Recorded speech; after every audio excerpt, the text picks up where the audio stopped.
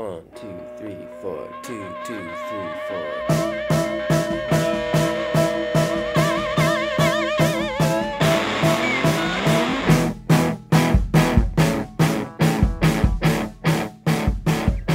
Hey, what up, everybody? Welcome back to That Was the Worst Podcast Ever. I'm joined here with my co-host, Jordan Clausen. He's a singer-songwriter and one of my favorite people, I gotta be honest, in the whole world. And I love him. And today, we are taking a journey with Sufjan Stevens through the cosmos. We're going from planet to planet, and we're soaring through space, just like Jeff Bezos. But first, Jor, how are you doing? It's good to see you. It's been a little while. Yeah, I am doing all right. I am very, very busy right now with my work, and that's good. I'm just got my master's back for a new record, and Woo! So yeah, things are good. But we are just I think we overbooked our summer. So Yeah. basically, yeah, I think starting this coming weekend, every summer or every weekend we have something for the rest of the summer. Like maybe even, I think most of them going away. So Yeah, that's the case for us too. It's like, because we're vaccinated now. We should tell you're fully vaxxed. Well, I got my second is booked. The appointment's booked. Oh wow, you're way behind me, bro. Yeah, it's, we have a larger population here in BC. Sorry. Wow, because what happened here is everybody got their second dose, and it is like crazy how busy things are now. Yeah, And we're going ham, and we got weddings, and I'm gonna visit you. Yeah, you're coming out to Vancouver. I'm gonna come out to Vancouver. Yeah.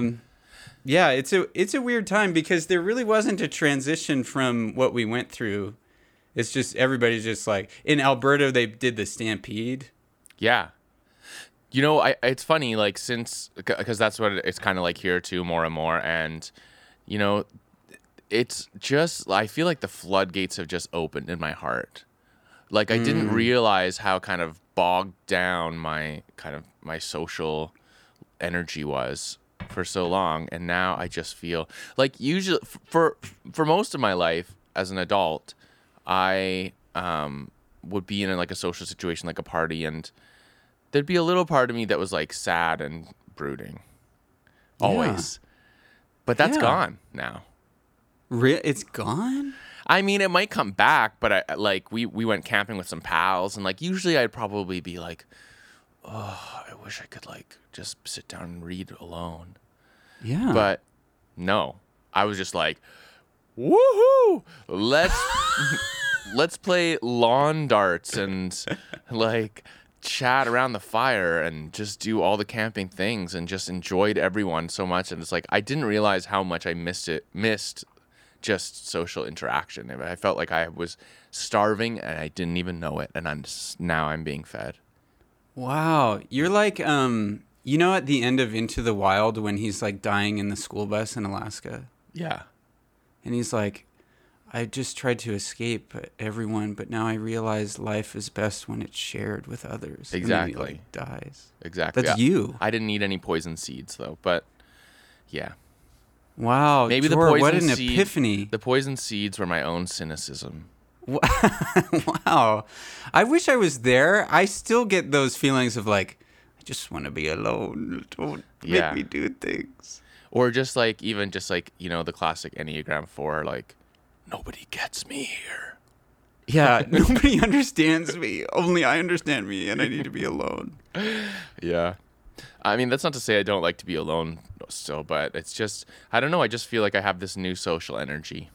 So that's really great. At the same time, though, I think you see this a lot, like in the world right now. And there's this little part of me that's like, can you imagine the devastation if there's another wave? Well, there might be. Yeah, exactly. I know. It will be devastating. Yeah. I know. And then what was really bumming me out is I started reading a bunch about climate change. So I've just been bumming myself out because BC is on fire. Your province is on fire. And I was just like, so I'm reading The Uninhabitable Earth, this book. I'm watching stuff on Netflix and geez. But anyway, I don't want to bring everybody down. It's okay. Jeff Bezos went to space. We're going to be fine. He's going to save the world. He's exploring the rim of the earth for some reason. Yeah. Do you know what? Can I just say this just as a little bit of a contrarian fact here? I was thinking this morning, I woke up, I was a little bit grumpy. I think I had a couple too many beers last night. But I woke up and I was like, hey, everybody in Vancouver, I don't give a shit what you think about Jeff Bezos. Stop talking about him. I'm sorry, you know? Sure. You didn't see his little cowboy hat and he's so out of touch and he's just like, I want to thank all the Amazon workers for making this possible. You don't have any feelings about that? He wore a cowboy hat, Jor. He wore a cowboy hat to go into space. Do you know what? I think it's great to make fun of him, and that's great. And he deserves it. You know, if you are ridiculously wealthy, you deserve to have people make fun of you. But it's not that. It's not the jokes. It's more like the outrage. Like, I don't care about your outrage, and everybody's outraged all the time about something. I just don't care. Yeah. Basically, it's like it's a race to the first person that can be like, go to space or like fix homelessness. Yeah. It's like a race of like, everybody's like, I want to say it first. Yeah. I want to say it first. Totally. It's like, yeah, of course. You know what? There have been lots of people for a long time who could fix homelessness. Like, you're not having an epiphany here. Well, hey, I'm going to blow everybody's mind. Why don't we fix homelessness together and not put it on others? Yeah. Whoa. Yeah. You know what? That could be the tweet that really gets me famous. Makes you famous? Just kidding. Yeah. But honestly, though, I was reading about his trip, and I know you don't want to talk about it, but this is what I read. He was like barely in space. Like it basically is just skimming the Earth's atmosphere. And I think the whole trip was like 30 minutes. And he had like 7 minutes to take a seatbelt off and like float around. And that was it. And that was that. Yeah. Yeah, pretty crazy. Yeah. Do you know what? But anyway, that makes me Jory, think. He should be fixing homelessness. Yeah, that makes me think. Poverty. What about also, here's the thing. I'm not making light of poverty. I just think like there's this part of me, and maybe this is like I hope this isn't too controversial, but reality is just broken. And things just suck. The world sucks, and it's always sucked. And again, that doesn't mean that we don't like work really hard towards equity and making the world a better place. But stop being so shocked all the time. It's like, the world, people have always been bad. Yeah. Yeah. And from the wise words of Michael Jackson, I'm starting with the man in the mirror. Yeah, that's good. That's good. We got to start with the man in the mirror. And I don't want to talk about Michael Jackson. I'm sorry, everybody. This is something that I've been thinking about lately. Your mainstream wife and my indie wife, in some ways, do not fit very like nicely into their categories. You sent me a video, as I'm watching some new clips from I Think You Should Leave, which is a hilarious new Netflix show. Love that show. And I'm watching these clips, and you're like, have you seen this show? And I'm like, yeah. Anyway, and you're like, this is mine and Courtney's favorite show right now. Mm-hmm. And actually, Olivia thinks it's funny too, but I'm just going to say, I think in this way, your wife is more indie than my wife, and my wife is more mainstream. Like, when it comes to humor, like, Courtney's favorite show is like Nathan For You, which I think is very high-level humor. No, but, and Olivia, like, has watched, New Girl, like, 10 times, the whole thing. And still laughs at the jokes and stuff. Wow, that's really lame. Just kidding, Olivia. I'm kidding. And so, yeah, I just wanted to point that out there, that maybe there's a little more nuance to this situation than we once thought. Well, yeah, and with Courtney, with I Think You Should Leave, it took some time to get her to come around to it. Oh. But the haunted house tour sketch, she loved so much. And I was basically like, could I renew my vows right now? Like, I'm so in love with you right now. It is really funny. It's also just the kind of show, it's kind of like Monty Python, where like when you're watching it, it's not so LOL, but when you're talking about it later with your friends, it's like very LOL. That's true. I love when that one bit where he goes, I just don't want to be around anymore. And he's like, just a guy. But that's something everybody should know about my mainstream wife, Courtney, is she loves prank humor. She loves Jackass. She loves Borat. Oh. She loves this new movie called Bad Trip that came out this year. Did you watch that? No. Oh my gosh. It's basically like the raunchiest like prank humor stuff. My mainstream wife, I don't know why, she contains multitudes. You can't figure her out, but she loves this stuff. And honestly, she led the way. She led me into this world. Huh. I was very sheltered. I was not watching Borat when it came out. That was not what good Christian men did. Yeah. But Courtney opened up the door. I walked through it, and man, we are just living in that world now. Au contraire, Justin, I actually think that one of the most weird masculine expressions is dudes standing around and making Borat impressions. Yeah. like Christian guys too, like, yeah, you know, my wife, stuff like that. Well, isn't it a thing? Don't you realize that like the funniest guy in your high school was just some guy quoting like Ace Ventura? Like that was it. And you're just like, he's so funny. Yeah. It's just a guy just being like, do not go in there. Like that was high school. That was all high school was just like guys just quoting Billy Madison to each other. Totally. Oh, like, Adam that's so Sandler. He was funny. a hit. I can distinctly remember putting in a cassette tape of one of Adam Sandler's records, and he had a track on there called The Longest Pee. And it was just a track where he's just like, oh man, I really gotta pee. And it's just like all audio, right? So you hear this like dribble, and then all of a sudden it's just like the dribble's getting louder and louder. He's like, ah, ah! And it's just like this explosion of liquid. And I remember like laughing till I was weeping. Like in grade 7. Like, this is the best humor ever created, basically. And I have to be honest, I think Adam Sandler is brilliant. And I'm an apologist for Adam Sandler. Huh. The other day I went over to my in-laws and no, it was my sister-in-laws. Yeah, so my in-laws. And the TV was just on and Billy Madison was on. And I was just like, what a gift. And I just turned it up and I sat there by myself. Everybody else was socializing. And I was like, this is the funniest movie ever. It's still so funny. Huh. I'm going to have to disagree with you on that one, but I love that you are passionate about it. You know, what? Well, did you watch Billy Madison growing up?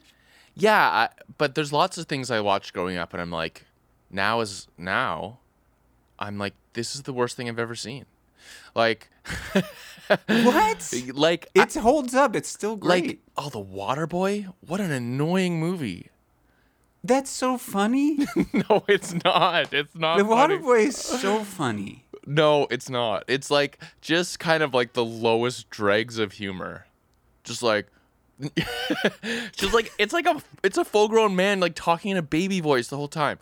Like, that's funny. No, it's not. It's not funny. He's from the bayou. What, you want him to talk normal? Just like, you know, like all kind of like sex and fart jokes. Just like, yeah, do her good. Stuff like that. Like, oh. Yeah, because they're leaving from the wedding. That's funny. No, it's not. It's like, That honestly, if you're at a wedding and they're leaving and you quote that line, that's funny. Oh no, do you do that? No, but you've just reminded me. I just got back from a wedding and I totally blew my chance. Yeah. What does he say exactly? I don't know. He's like, you can do it all night long or something. Yeah. I think it's the kind of thing, like also I think Dumb and Dumber. Like when Dumb and Dumber came out, it was just a comedic revolution. Yes, what are you going to say about Dumb and Dumber? I'm scared now. The look on Justin's face right now is pure sadness. You don't think Dumb and Dumber's funny? I think it's nostalgic, but I don't think it's funny. No, I was actually just having a discussion about this with some friends. Like, it's crazy how comedy and humor, like how fast it evolves and moves, like in culture. Yeah. Like it's like I watch things now, especially like from the 70s or 80s, like stand up, and I'm like, this is just so lame. And it's not just because I'm like I'm better than them. Or my humor is better. It's just like comedy moves, it changes, and now old ways of expressing it are just dead, which is just so interesting to me. I just wouldn't put Dumb and Dumber there. But some things are timeless. Billy Madison and Dumb and Dumber. Oh, you sound like a golden age kind of guy, like, man, was there ever any better time than grunge in music? Well, do you think this, in Dumb and Dumber when he goes, big gulps, huh?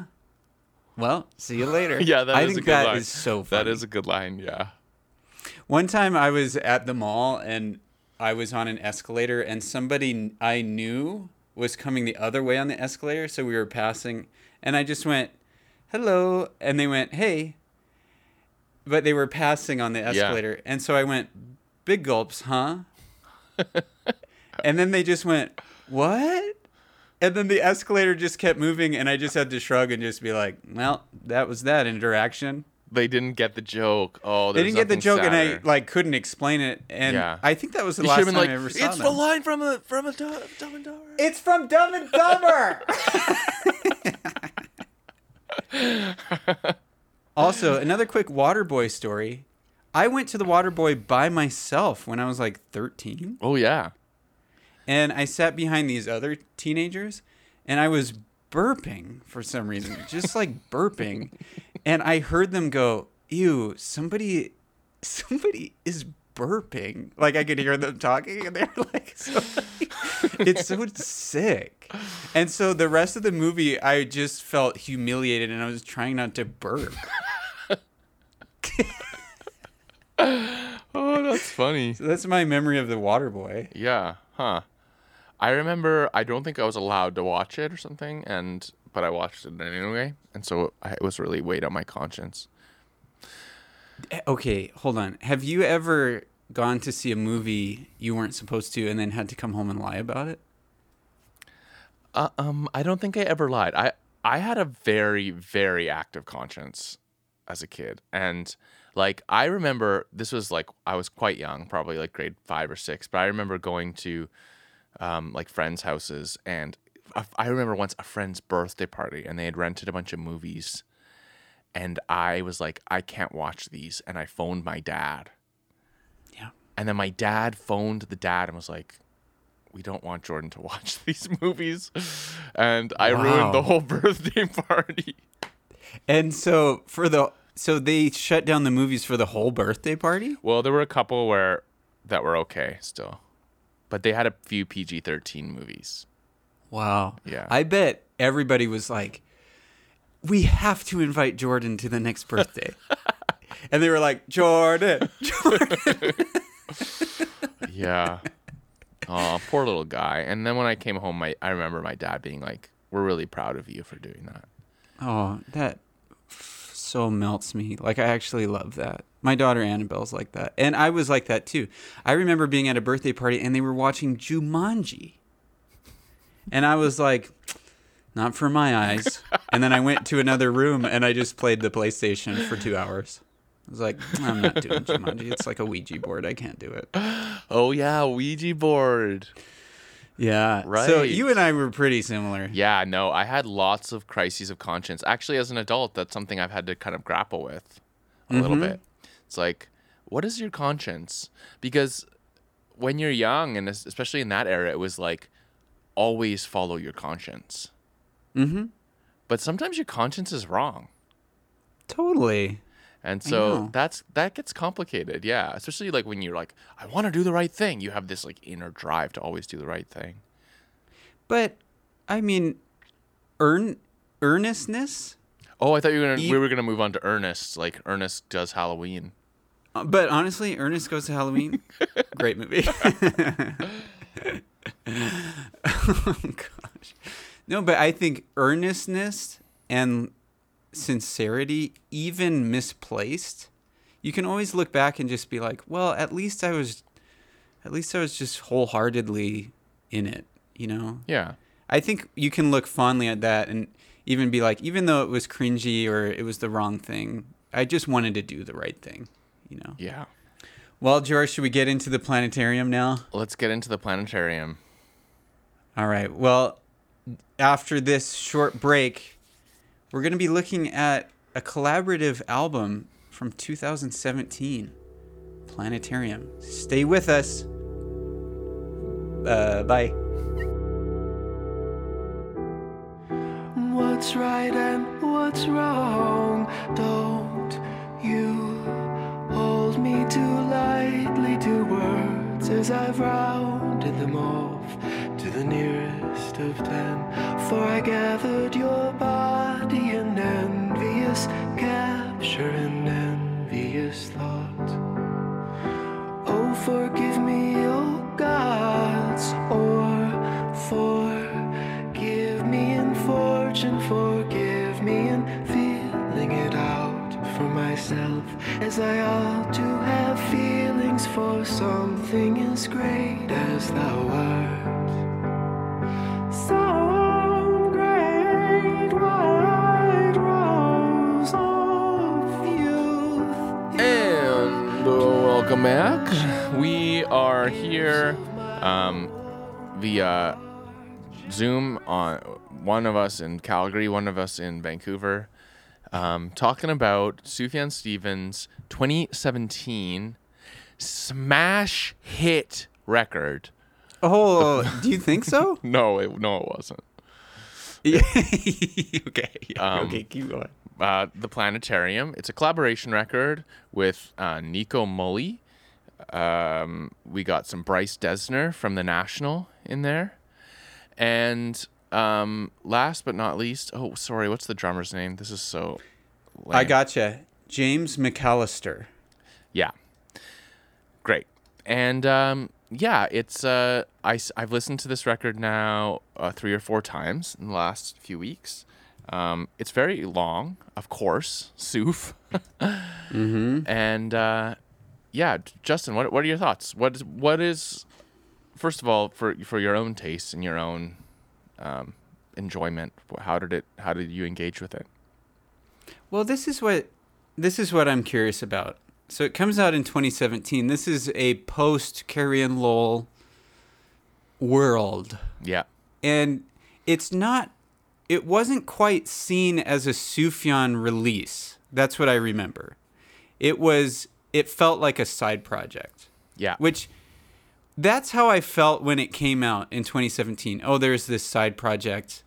But the truth is, it's very Sufjan-y. It could, like, if you didn't tell me that it's a collaborative thing, I would have just been like, oh, it's a Sufjan record. But at the time, it didn't really even make a blip on my radar, and I don't know why. Yeah. I didn't really listen to it. It didn't really grab my attention. Did Yeah. it for you? No, it didn't. I don't know. Sufjan releases things, and this is always the way he's done it. Looking right now, he released Carrie and Lowell Live, Planetarium, The Greatest Gift, all in the same year. He kind of like just has this kind of barrage of releases. Yeah. And I don't know. I just kind of feel like my music consumption appetite is already so small that even, especially by this time, I'll just kind of pass me by a little bit. But I've also been very pleasantly surprised by it. In general, I think that most of the reviews and the critical acclaim or the critical ratings are like pretty accurate. I'd probably give it on the Jor scale like a 6 or a 7 out of 10. Yeah. Yeah, I would give it a 6. Yeah. Yeah, but some really great songs. I think that's a good point because The Greatest Gift I was into. I listened to that a bunch. I listened to Carrie and Lowell live a ton. So maybe I was just preoccupied with some of his other releases, and I don't. So reading about this album is, it was commissioned for Nico. Yeah. So, and By a who was it European- commissioned by? It was like, A European like concert house or something. He's a neoclassical composer, I believe. and I think he goes back with Sufjan quite a bit, doesn't he? Oh yeah. So, but this is what I find so interesting is the BQE was commissioned by the Museum of Modern Art or something. He gets commissioned to do the BQE, and then in Europe there's this commissioning to do this album, and I don't know what is that. Like somebody's just like, let's pay for. Oh, sorry, the phone's ringing. Let's pay for this album to be like. I just don't understand. Jor, do you get commissioned to do stuff by art galleries or something? No, I think that's more of like a high art kind of thing, like New York City, and I wish there was more of that kind of stuff. That stuff turns my crank. Would you like that if like a museum was like, Jordan, write an album about this Vancouver city block? I would love that. Yeah. I guess you have to be at Sufjan's level though. Yeah, you do. You have to be special. So Sigh. the story goes, Nico Mulley, am I saying that right? I don't know. He's a composer. He gets commissioned for this project, and then he enlists the help of Sufjan and Bryce Dresner and Dresner, James yeah. McAllister. So, and then they make this album. It's such like a peculiar thing, don't you think? And it's all based on space and planets, obviously, but it's just so random. It's so random. Like, who could have predicted? Yeah. And obviously, I mean, Sufjan on the billing just kind of dwarfs everybody else, don't you feel like? Bryce Dresner is a pretty big deal. The National is a pretty humongous band. I know, but this music doesn't sound like The National. No, it doesn't. It sounds like Sufjan. Sufjan. Yeah, it does. Yeah. Yeah. Do you like The National? I love them. Yeah, I gotta be honest. I love them too. Yeah. I love those sad dad rockers. Oh, it's just so. Yeah, it's so. Well, that's not true. There are a couple records that I am not that into, but in general, it's just so perfect. You know, it's like I know. these like brooding, beautiful lyric. Like Matt Berninger is an amazing lyricist. Yeah. And musically it's interesting, but not like too experimental ever, you know? It's like just like toes this line of just like interesting and provocative, but also like really melodic, and they're just great songwriters and great arrangers. I like that band a lot. I do too. The record I got really into was the record cover has that girl's head coming out of that mirror, the black and white. Trouble Will one. Find Me. Oh yeah. Yeah. I loved that. Yeah, that's a great Love record. that. I got to be honest, I haven't really listened to their newer stuff, but that record to me was heavy rotation. Yeah.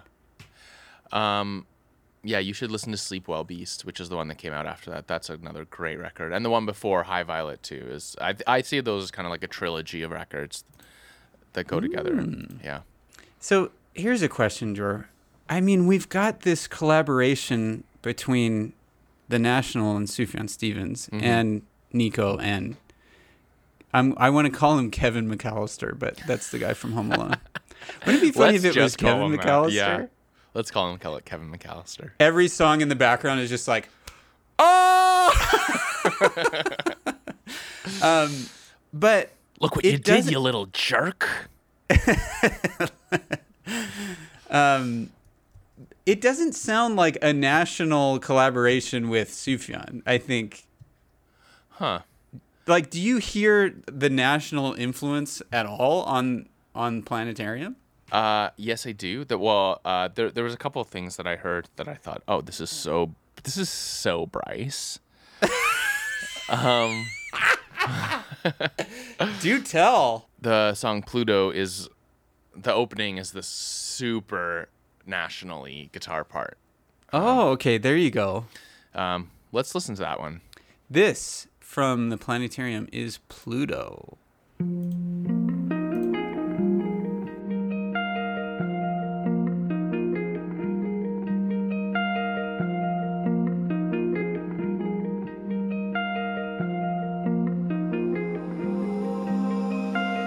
Sorry, I'm burping. What am I, at the Water Boy again? So in your mind, this is like listening to the National, kind of. Yeah, they have, especially the Dessner brothers have this really loose way of playing that sounds like they're just touching the strings, and it's really almost behind time, and yeah. Yeah, I'm kind of ignorant. So it does have that influence to it. It's not there a lot. I would say most of it feels really Sufjan. And it's also, a lot of it is like bombastic Sufjan, which is unfortunate. Yes. But it's funny, I actually think, for me, the record is strongest at the beginning. Yeah, I think that too. And right up until Mars. Mars is when things start to go downhill. And it's weird. Yeah, it's not a very well-arranged record, in my opinion, also. I mean, again, it depends on what you're going for. I'm sure a lot of, nerdy boy Sufjan fans would be mad and be like, your expectations are too mainstream, man. But I don't think so. It's just like, why put all like these like great kind of pop hooks at the beginning and then have like Mars, which is just like, oh, Sufjan with the robot voice, like, please stop. And then you got Black Energy Sun, Tides, and those are all instrumentals. Which is instrumental. Yeah. So what I'm wondering as I'm listening through, I go, okay, hold on. Does it just morph into an instrumental record and the rest of the album is... That's what I thought. And... I thought Mars was kind of scary and Black Energy is kind of scary. Sun is pretty nice. Yeah, I guess. Actually, on the Pitchfork review I read, they were really positive about the instrumentals. But I just, this is actually, they said something in it that I thought was really succinct. It was like, when you listen to something that is like truly experimental, the reason why it works, if it works, is because it's like they experimented and discovered something. Yeah. It was kind of like, oh, wow, there's something magical here that they found, and you're part of that experience. Whereas I think that this feels a little bit more like, let's just make something that's like arty. It doesn't feel like they were like searching for something. It just feels like they kind of like were like, yeah, we want to make some weird shit. Mm-hmm. And it gets boring, unfortunately. Yeah. It gets a little boring. But you don't let that discount some really good, incredible music on this album. You're right. Let's listen to the Neptune, the first song, which is solid. Yeah. It's a great Sufjan song. And I want to ask you this, George. Where do you hear Nico Muhly's influence, this composer? Because to me, I'm like, well, Sufjan composes, and so it's hard to tell what's composed by Sufjan and what isn't. Yeah, I don't think it's necessarily the kind of thing where you're like, oh, there's that. I mean, I also don't know Nico Muhly's music that Yeah. well, but I don't think it's kind of like, oh, there's Nico Muhly coming to the table. I think he's kind of more like the arranger. In my mind, Yeah. anyway, it seems like Sufjan was really like the melodist and the lyricist for this, and that everything else, like arrangement-wise, was kind of put together by the other three guys. But I also have no idea. That's how I imagine it. I think the opening of this record, it's so promising, and I mean, unfortunately, I think in the middle it just gets a little bogged down, but my favorite is listening to Neptune and letting it go right into Jupiter, and I think it's great. Yeah, I also think Venus is a really great song too. Jupiter and Venus. Well, let's just listen to the intro of Jupiter quickly, because I think it's really cool. Just the doom doom. Yeah. Okay, Jor, we have got to talk about Venus. Yeah, isn't that where women are from? Very good, Jor. That made me laugh. It's fleshing out the predatory wasp. It's like a companion to the predatory wasp. We're getting back into the Methodist summer camp, Jor. Yeah, I thought about that too. The lyrics are very provocative. I have no idea what they're about, but... So Sufjan, in an interview, was asked a question like, how do you feel about religion being pushed on you? Whatever. And his response was, well, my first sexual experience, or something to this effect, was at a Methodist summer camp. Huh. And Venus, he's basically writing about it. Probably his first sexual experience at a Methodist summer camp, and he's relating it to Venus as, you know, you probably know more about Greek mythology and stuff. Not But really. I guess Venus is a bit of a sexy thing. What does Venus represent in the mythology? I don't know. I read about it, but I'm so ignorant about this stuff. Oh. But I want to pull up the lyrics because Oh, it's the Roman goddess of love and beauty. there you go. Yeah. So let's look at the lyrics for a sec, because this is something, Jor, we haven't gotten into a lot on the podcast, but it's something that people want to talk about all the time when it comes about Sufjan Stevens, which is his sexuality. I do want to talk about it because it is something about Sufjan that's so interesting. Is he's hard to pin down anywhere, and he's hard to understand. We know that he has a sincere religious side to him. Mm-hmm. But we also know he has a side to him that his sexuality is.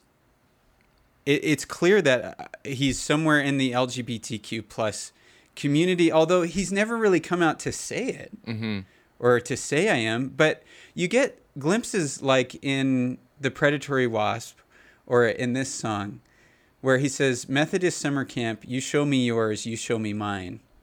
Sensitive thunderclap slip beneath sleeping bag spine. So he's basically talking about another boy at the camp and having his first sexual experience with him.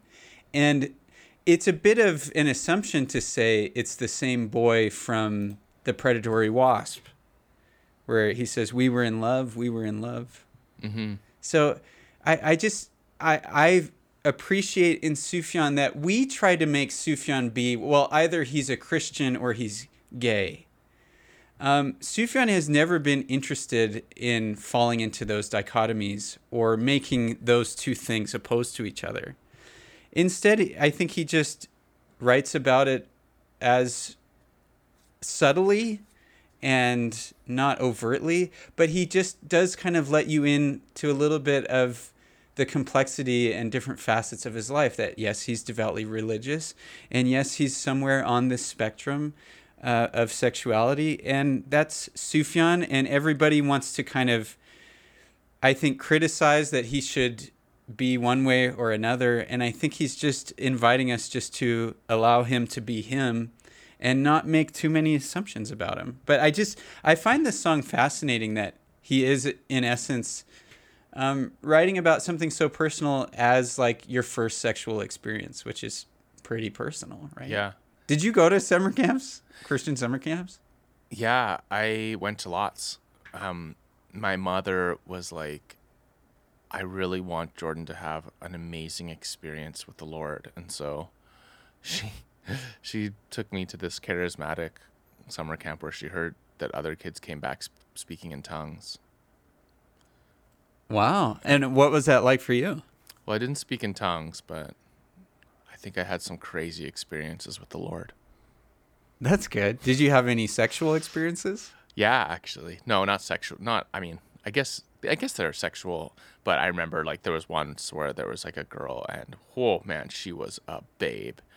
And I think we kissed at the end of it once. Whoa. It was awesome. Oh, sure. Yeah. But like, and at the very end of the, I think what happened was that at the very end of the week, we finally expressed our feelings for each other, but it was the last day and our parents were coming to pick us up. But then we kissed and I was like, oh my goodness, I'd never felt those feelings before. Well, that's what's so, I think, relatable about Sufjan writing about this Christian summer camp, because it is kind of a metaphor, I think, to Sufjan and I think to many, which is we want to have experiences with God and we want to have these holy mountaintop experiences. But at a summer camp, there's another thing that pops up is you also want to experience,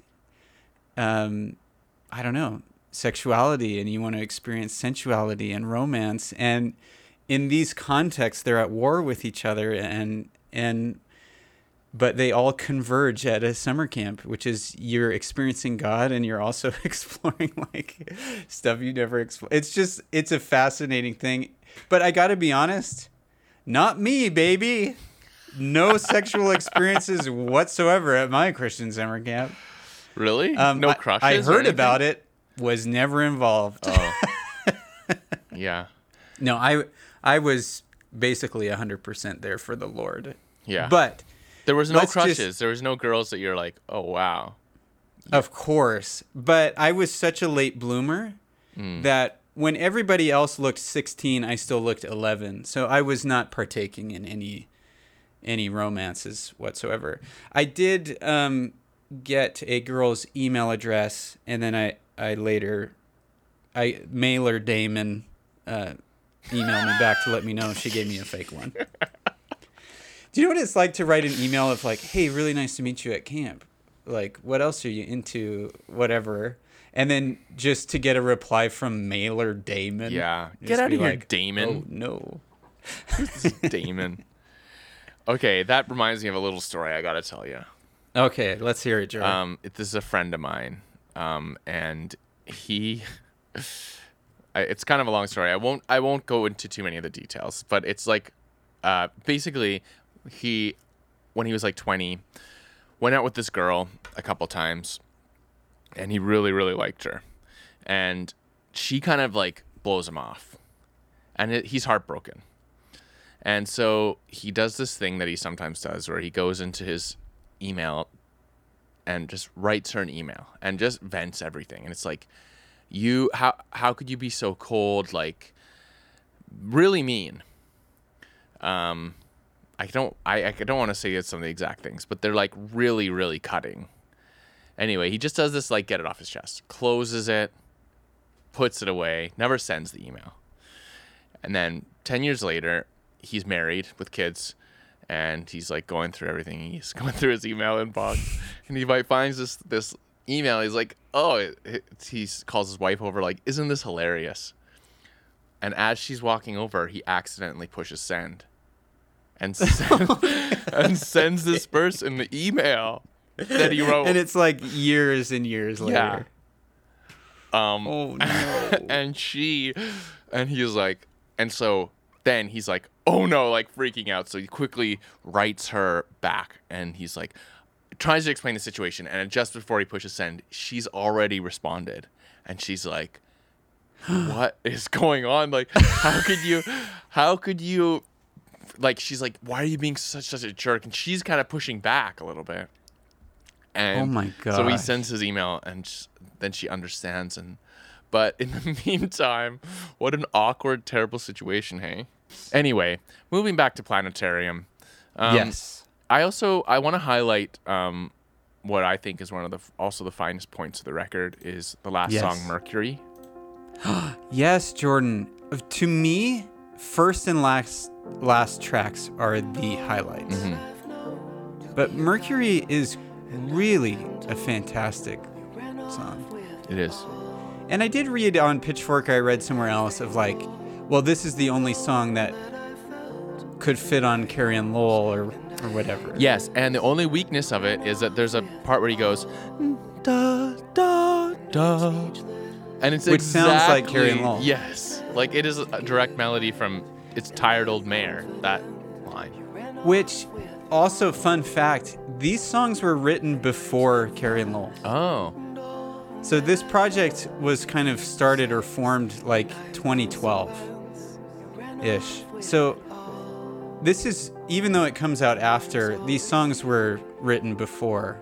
So he could have used this as as just like a starting point for some song Yeah. on Carrie and Lowell.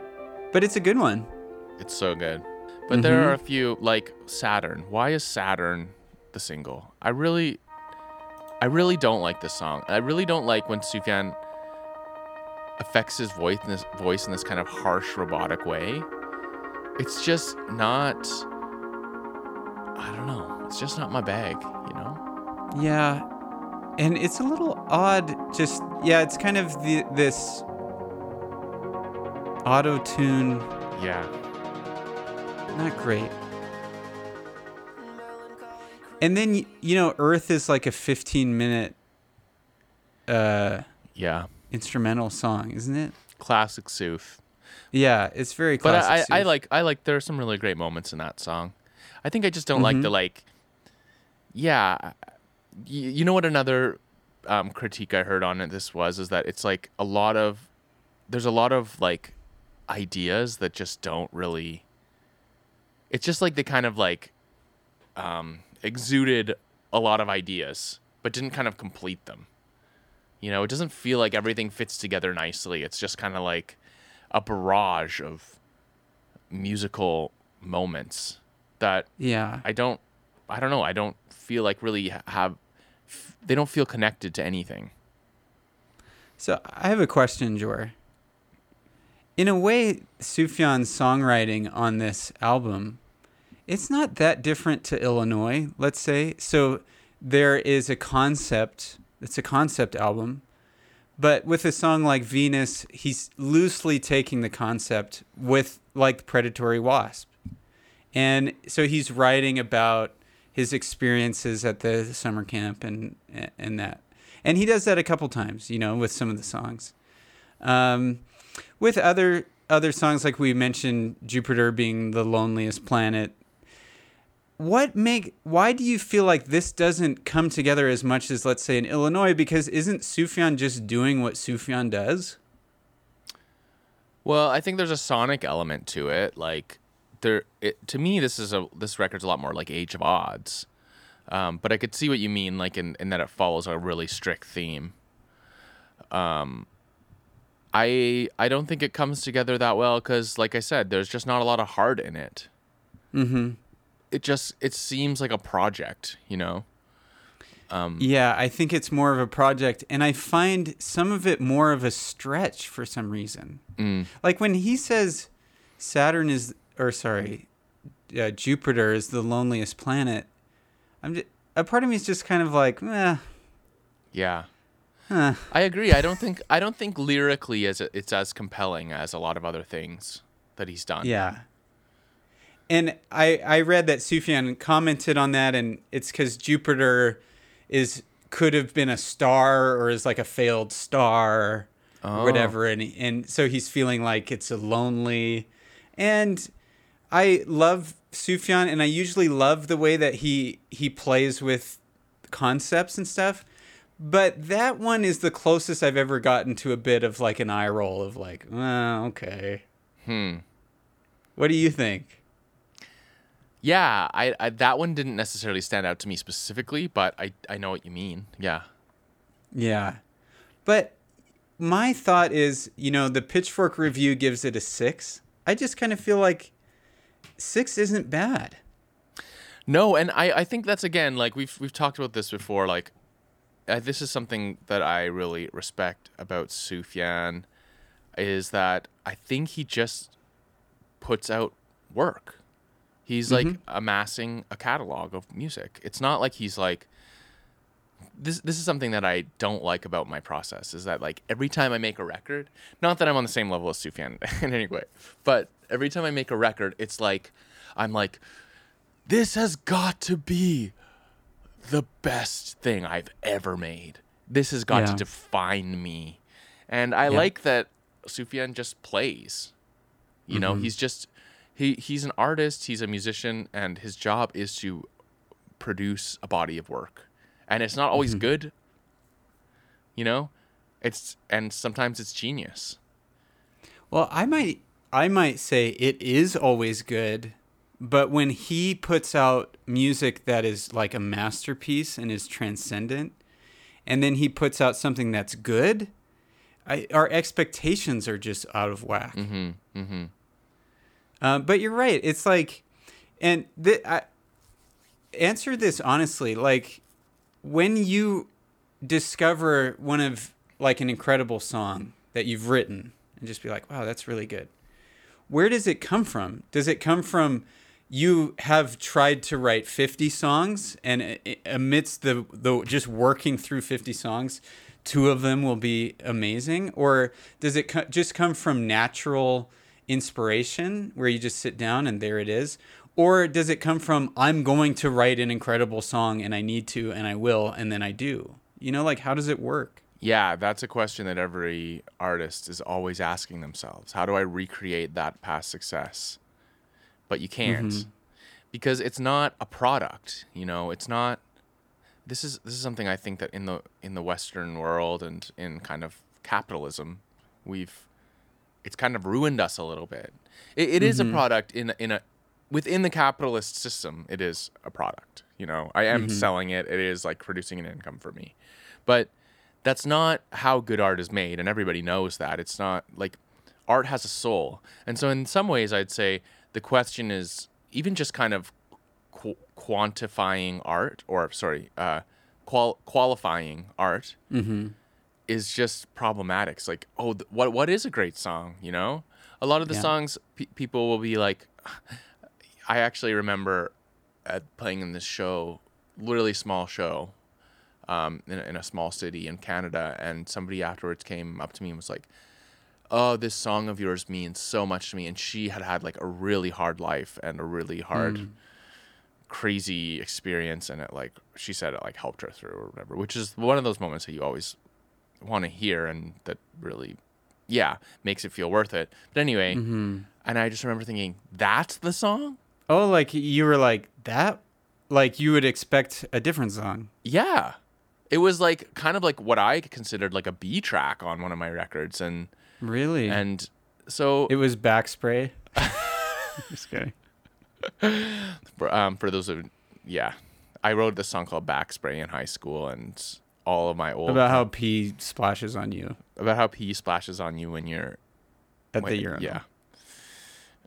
It's a great song. But, no, it wasn't Backspray. But anyway, so that to say is like, first of all, what is a great song? That's one of the questions. The second question is, I don't think... The ones that I do that I think are great songs, and I'm like, how can I recreate that? It's random how it happened. Sometimes I like poured everything into it, and I was like, everything was super intentional. Other times I just like sat down and like strummed a few chords, and it turned out to be really good, and I don't know why. Well, that's what I'm wondering is, does it come from just work, like just trying, or does it just come from flow? Again, like- yeah. Every time you try and make a formula, like, because that in general, I think that like if you write lots, you're gonna have more of those genius moments. Yeah. Whereas, but then you got someone like Paul Simon, who I think he says he writes like 3 songs a year, and that's how Oh. he's always done it. And every single one of those songs is gonna go on his record, and they're all really good. Yeah. You know, so who knows? I don't know. There's no right way to do it. Yeah. Yeah. Do you think Sufjan Stevens cares about this conversation, or does he just do what he wants to do and just does the work? Like, does he care at all about this, about making a better record than his last record? You know what I mean? Or does he just kind of go, who cares? I'm making a record with my friends, and it is what it is. I'm sure he has I'm sure he has a philosophy that he could Yeah. articulate. I don't know. I don't know what it is, but I don't think he's like, again, like talking about this kind of, you know, free market approach. Music as a product. It doesn't seem like he approaches his music as a product. But I've also read in an interview that he isn't that socialistic about his music. Like, he doesn't just like give it away for free. Like, he wants to be paid for his work, kind of thing. So, yeah, I don't know. I think I just like, I think he has a kind of an old school mindset about just being a creator and not being like it's about the work, I think, more than it's about his personality, yeah. you know? And I think through this podcast, what I've found is one of my favorite things about Sufjan Stevens is that everybody dissects his sexuality. Everybody's looking for clues about, is he this or is he that? Everybody wants to make him, and even for us coming from a church background, is we're looking through that lens and we see him as, you know, somebody that has had similar experiences to us. But my favorite thing about Sufjan is that is all happening. He seems to just float above it all. It's not like he's listening. It's not like he's defending if somebody gets it wrong, or it's not like he has to come out and clarify, like, okay, you all are talking about my sexuality. I am bisexual or whatever. He's not finding any need to clarify, to join the conversation, or to get into it. It almost seems like it's all brooding somewhere else, and he is far ahead of it all, just continuing to be himself and to create art. That's my favorite thing about him, and I think doing the podcast has made me realize that. I feel like if we were to hang out with Sufjan Stevens, I don't think he'd have an ounce of pompousness or an ounce of fame. I think he's probably one of the most down-to-earth, famous musicians you could meet. That's going to be my assumption. What do you think about that? You've really... That's what I think. Yeah. He doesn't get caught up in these conversations, and he just seems to just create. Mm-hmm. That is certain. Yeah. I mean, who knows? Who we have no idea what he's like. I mean, in some ways, it's like more and more I'm kind of just like, I don't trust any instinct I have about what a famous person's like who I don't actually know. Yeah. I'm just like, I just don't make assumptions. Like, I think a good example is actually like, I was watching the most recent Taylor Swift doc. Have you watched it? No, I don't. Oh, you're too cool for Taylor Swift. I'm not too cool for Taylor Swift. I appreciate her, and I appreciate a lot of her bravery and some of the things she's done. But that doesn't mean I have to like, everybody goes gaga goo goo, and I don't really get that. Okay. Well, I think her COVID records were really great. But anyway, and 1989 too. But yeah, I was just gonna say, like, I watched this doc, and she's so kind of likable and vulnerable in it, and it's different than other music docs. It's, you know, like a lot of Justin Bieber docs will kind of they're just like big commercials for him, you know? Yeah. But this one's like, she's kind of like really talks about her struggles and stuff. And I don't know, like I watched it and I totally fell for it. And at the end I was kind of like, this is still just a marketing tool, you know? Oh, you know, you're so cynical. It's true. But you're probably right. Like, yeah. nobody is. I've had this conversation a couple times with some friends. Like, there's a lot of talk right now in the internet world. There's this hot buzzword right now, which is vulnerability. Mm-hmm. And everybody's talking about being vulnerable, and vulnerability almost has become this kind of social equity. But here's the thing about vulnerability is that it's not fun. You know, No. it's not like just kind of like, just because you expose information about yourself doesn't mean that you're being vulnerable. You know, Right. if it's something that you're doing to give you more power or more equity, It's not. it's quite the there. opposite of vulnerability. Yeah. So you could be like, real mom moment, I yelled at my kids today or something. But if you're in this community of moms where that's celebrated, that's not vulnerability. Vulnerability is you're essentially meeting the expectation of your group to get praise. exactly.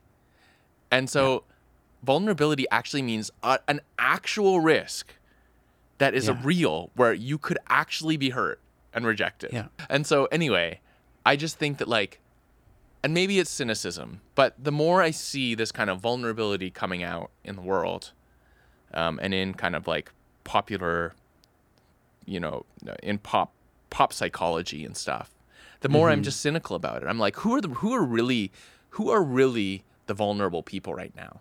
Like vulnerable people, I think, are people who like have unpopular opinions who are sharing them. Yeah. You know, Yeah. that's actually risky.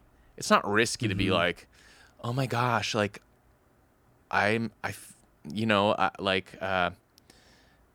feel like I'm so ugly, or like just to have people be like, no, you're not. Yeah, exactly. Yeah, Yeah. I know exactly what you're talking about. And I think we get confused is what we want is intimacy. Mm, And vulnerability leads to intimacy. yeah.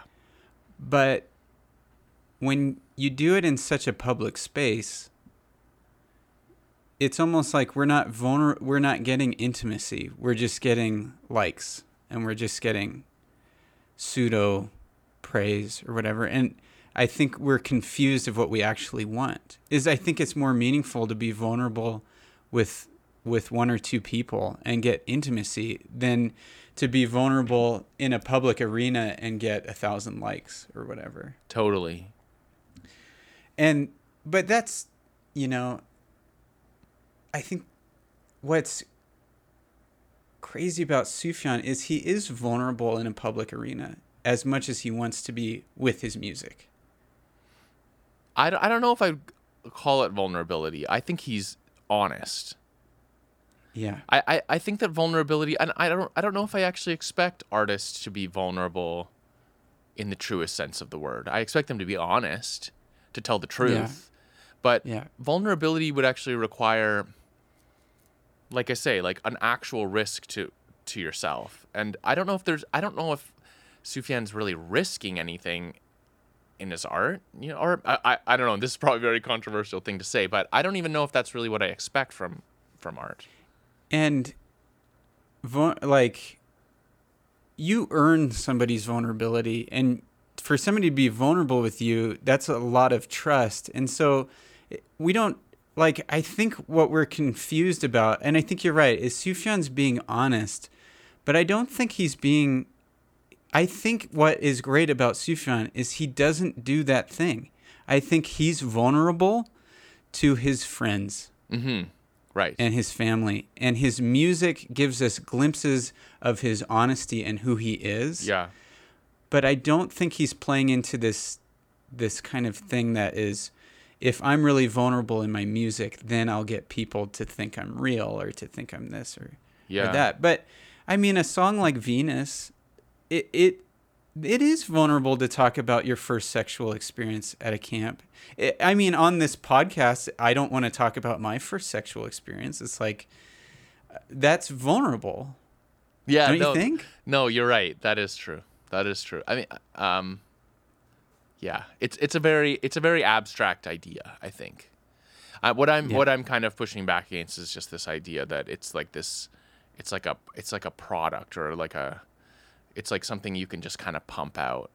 But it's just, yeah, it's more involved than that. I actually have a friend who's a musician who told me, like, every time he puts out a record, he like doesn't sleep for a week because he's like, I feel like I've shown too much of myself. And I'm like, that's a vulnerable artist. But I don't know. I think also, like, some, like, for you and me, actually, I don't want to speak for you, but I think for the kind of people that we are, like, to me, it's not that vulnerable to share information about myself. I'm actually, if anything, it's more vulnerable for me not to overshare. You know, it's actually more vulnerable to just shut my mouth and just listen. Or because for me, and maybe for you, I'm actually manipulating vulnerability to get love. Yeah. And so it's more secure and more me to be like, I don't have to do that. Yeah. I don't have to share something that will make me feel uncomfortable the next day. Yeah.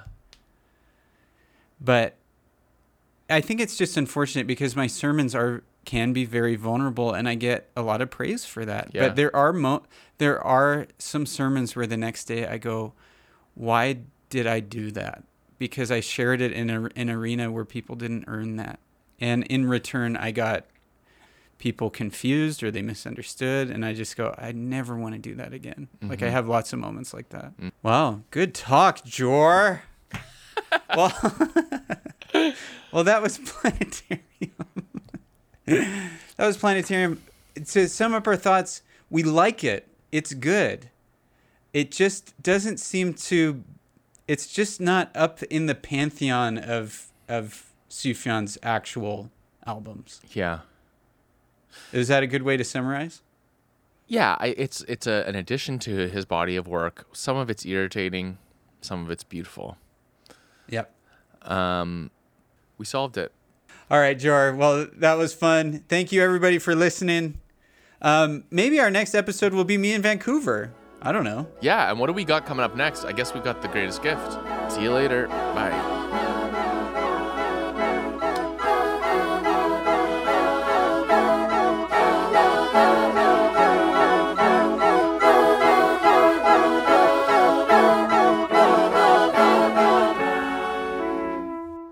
We have got to talk about Venus. Yeah, isn't that where women are from?